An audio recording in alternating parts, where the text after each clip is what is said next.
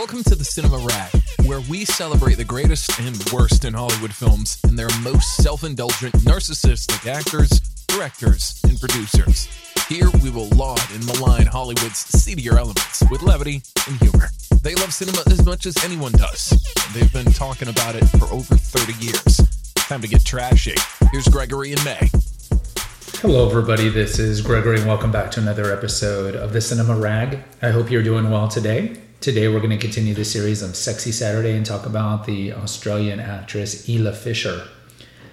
Now, many people think that Isla Fisher and Amy Adams are siblings, and justifiably so. Even though Amy Adams is not born with red hair, she has classically had red hair in most of her movies, and they are similarly aged. In fact, Isla Fisher would be the older sister of Amy Adams. Now, I've mentioned before that I do have a predilection, so to speak, for redheads. I do like redheads, natural redheads. I don't like super fake red hair, but I do like redheads.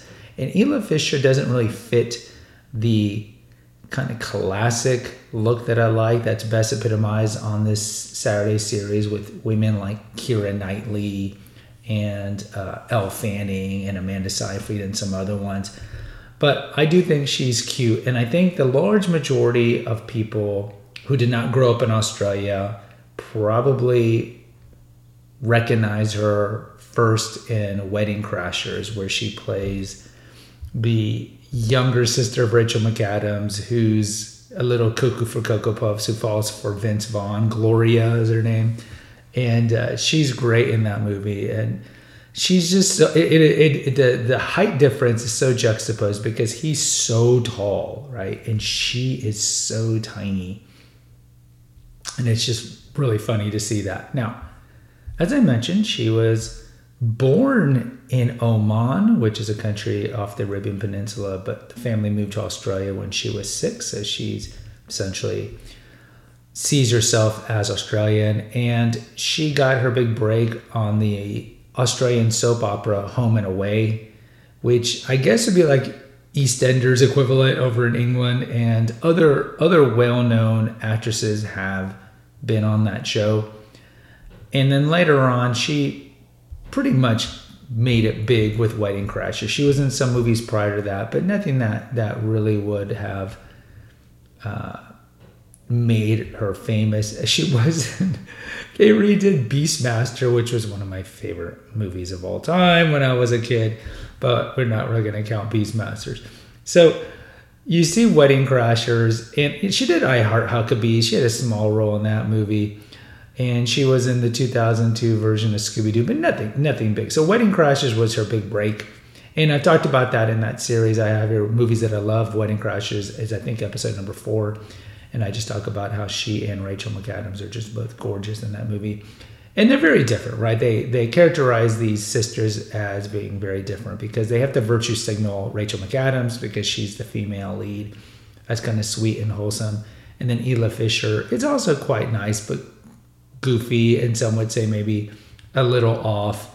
And they really play her up to be kind of like the male pixie dream because she's really cute and sweet, but has a voracious sexual appetite and is a little latchy, which I think are some qualities that a lot of men would like. But from there, she doesn't really do much until 2007's Hot Rod. She's the love interest. That's the Andy Samberg movie. That's the first of kind of the movies he's doing, breaking off of Lonely Island, being hot off of SNL.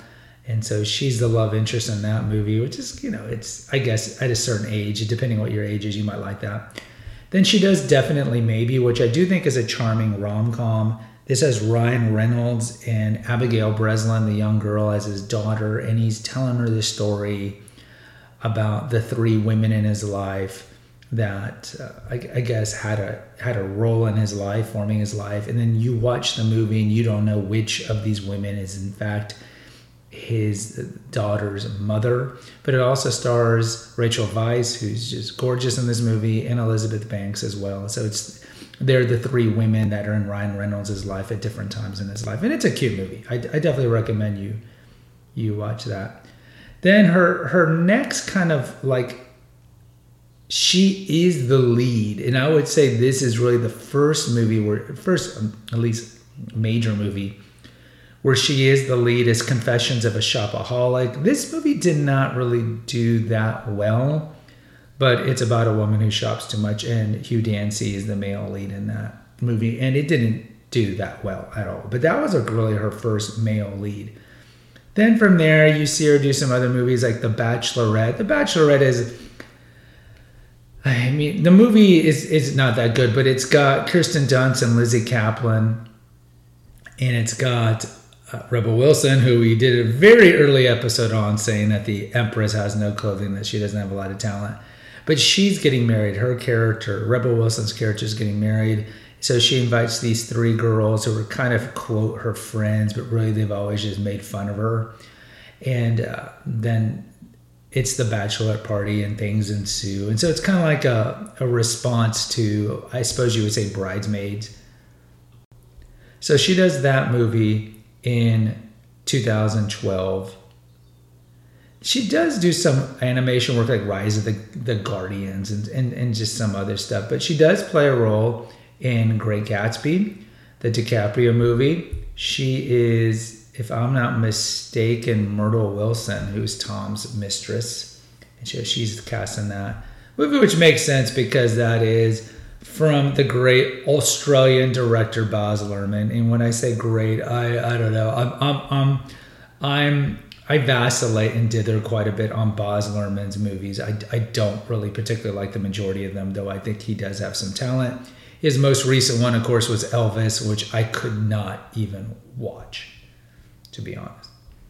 Then from there, she does Now You See Me, which is a movie, like it's a heist movie that also has Jesse Eisenberg and I think Woody Harrelson and some other people in it. And she's the female in that. I think it's got Mark Ruffalo, Woody Harrelson, Morgan Freeman, and they did a sequel of that, but it's kind of a heist movie where they're all like magicians, if I remember correctly. So she's in that movie. Let's take a break. I wanted to let you know about some of the other feeds here at the Eclectico Gregorio. The oldest one we have is The Awakened Man, which mostly deals with holistic health, medical cover-ups, ways to biohack your life to ensure longer longevity, medical conspiracies, and naturopathic stuff. We also have, and that there's probably about 400, 500 episodes over there. We started that one back in 2016, I believe. We also have the Female Holistic Health Apothecary, which originally started as an essential oils feed. And there's about 100 episodes on essential oils, particular essential oils like rose and lavender and sandalwood and so forth. And then later I morphed it into more topics that are regarded for female health, female specific. We've had that feed also since 2016. And then lastly, we have Confessions of an Obese Child, which deals with my childhood obesity and trauma that came from it. So it's a great feed for those who dealt with childhood trauma that led you to have addictions to alcohol or food. And I interviewed several people on what it was like to grow up overweight and all the difficulties of losing the weight and then keeping it off and trying to metamorphosize into a regular weighted person. So check out those feeds at the Eclectico Gregorio on Apple or Spotify. In 2016, after Now You See Me, she does Grimsby. Grimsby is a movie that we'll talk about in her private life. Is a movie done by Sacha Baron Cohen, her husband. And in the movie, I think there's better movies that he has done. It's not the best movie, but he's like a spy and so forth. Then she does Keeping Up with the Joneses. This movie is pretty cute. It has a good premise, but I just don't think they pull it off. So it has Zach Galifianakis and her as a kind of a couple in suburbia, and then these people move in. These super handsome people, Gal Gadot and John Hamm play them, a married couple, and then you find out, of course, they're spies, and it just goes from there. Same year, she does Nocturnal Animals with her quote sister Amy Adams, and she's got a small role in that movie. That movie is man, is there a downer of a movie more than Nocturnal Animals? That is just a downer movie. 2018, she does Tag. That's a movie where she reteams with our boy John Hamm, and it's got Jeremy Renner and some others. It's kind of like what I would say is like it almost, I get this movie and Game Night mixed up in that they're both kind of a movie about like a murder mystery and people trying to solve stuff. It's an all right movie. And then really from there, she doesn't do much. She's only done about 4 or 5 movies in the last few years. I think some of this is portrayed, you know, the fact that she's 46 years old. If you look at some of her TV work, I think in terms of her TV work, she's probably best known for having a pretty good cameo on Arrested Development back in 2013, and then back when they rebooted the series. And she's also in Curb Your Enthusiasm in a small role back in 2020. Now, her personal life is boring. And again, the consistency, like the majority of the Sexy Saturday women I do are not promiscuous women, whores or anything like that. They tend to be women who are pretty boring in their married life. So she met Sacha Baron Cohen back in 2001, and he's probably, if you don't know who he is, he's most famous for Borat, the movie Borat, which is just an amazingly clever comedy that still makes me laugh so hard, and it's so politically incorrect. So they started dating in 2001. At this point, she is 25. So when they met, she was not yet well known.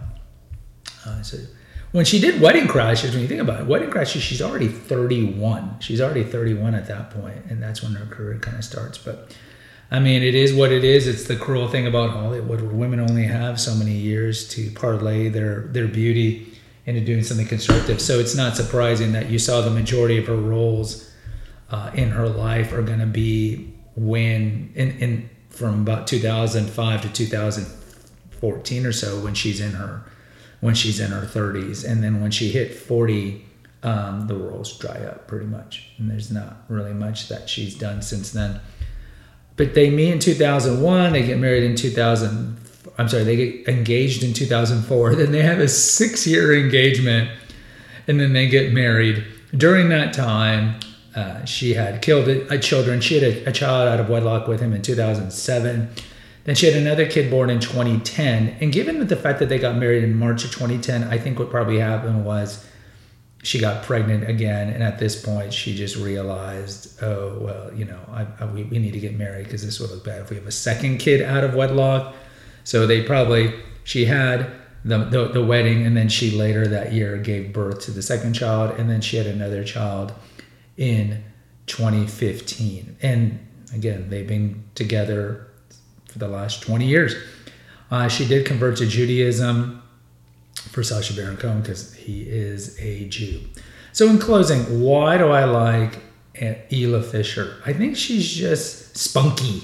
I like her in that she's spunky. She's pretty. I wouldn't say she's like classically beautiful, but she's just spunky and fun. And there's something about, again, you know, Sexy Saturday is all about, we look at the retrospective, we look at their career, but really I'm just objectifying women that I think were attractive at a certain time in their life. And she just was a cute little redhead, spunky and just attractive. And I think she has a modicum of talent. I wouldn't say she's that great of a comedic talent, but just enough to have a good enough career to make some millions off of it and meet a well-known, prestigious man and marry him and get some security out of that, and hopefully have a good relationship and good marriage with Sacha Baron Cohen. All right, guys, I'll post a poll over at the Cinema Rag Facebook group. There's a link in the episode notes. You let me know what you think of Isla. Please rate and review this fledgling feed on Spotify or Apple. And then there's 2 links in the episode notes. One's, again, to make a donation via PayPal. And the other one is a link to the website where you can catch all the Eclectico Gregorio feeds. But it's just better to catch them on Spotify or Apple where you can rate and review. Until next time, take care, God bless, and pray. Thanks for listening to the Cinema Rag. Please post an honest review on Apple, Spotify, or wherever you listen to your podcast. Check out the episode notes to visit our website and to make a donation. Lastly, follow the rag today. Until next time.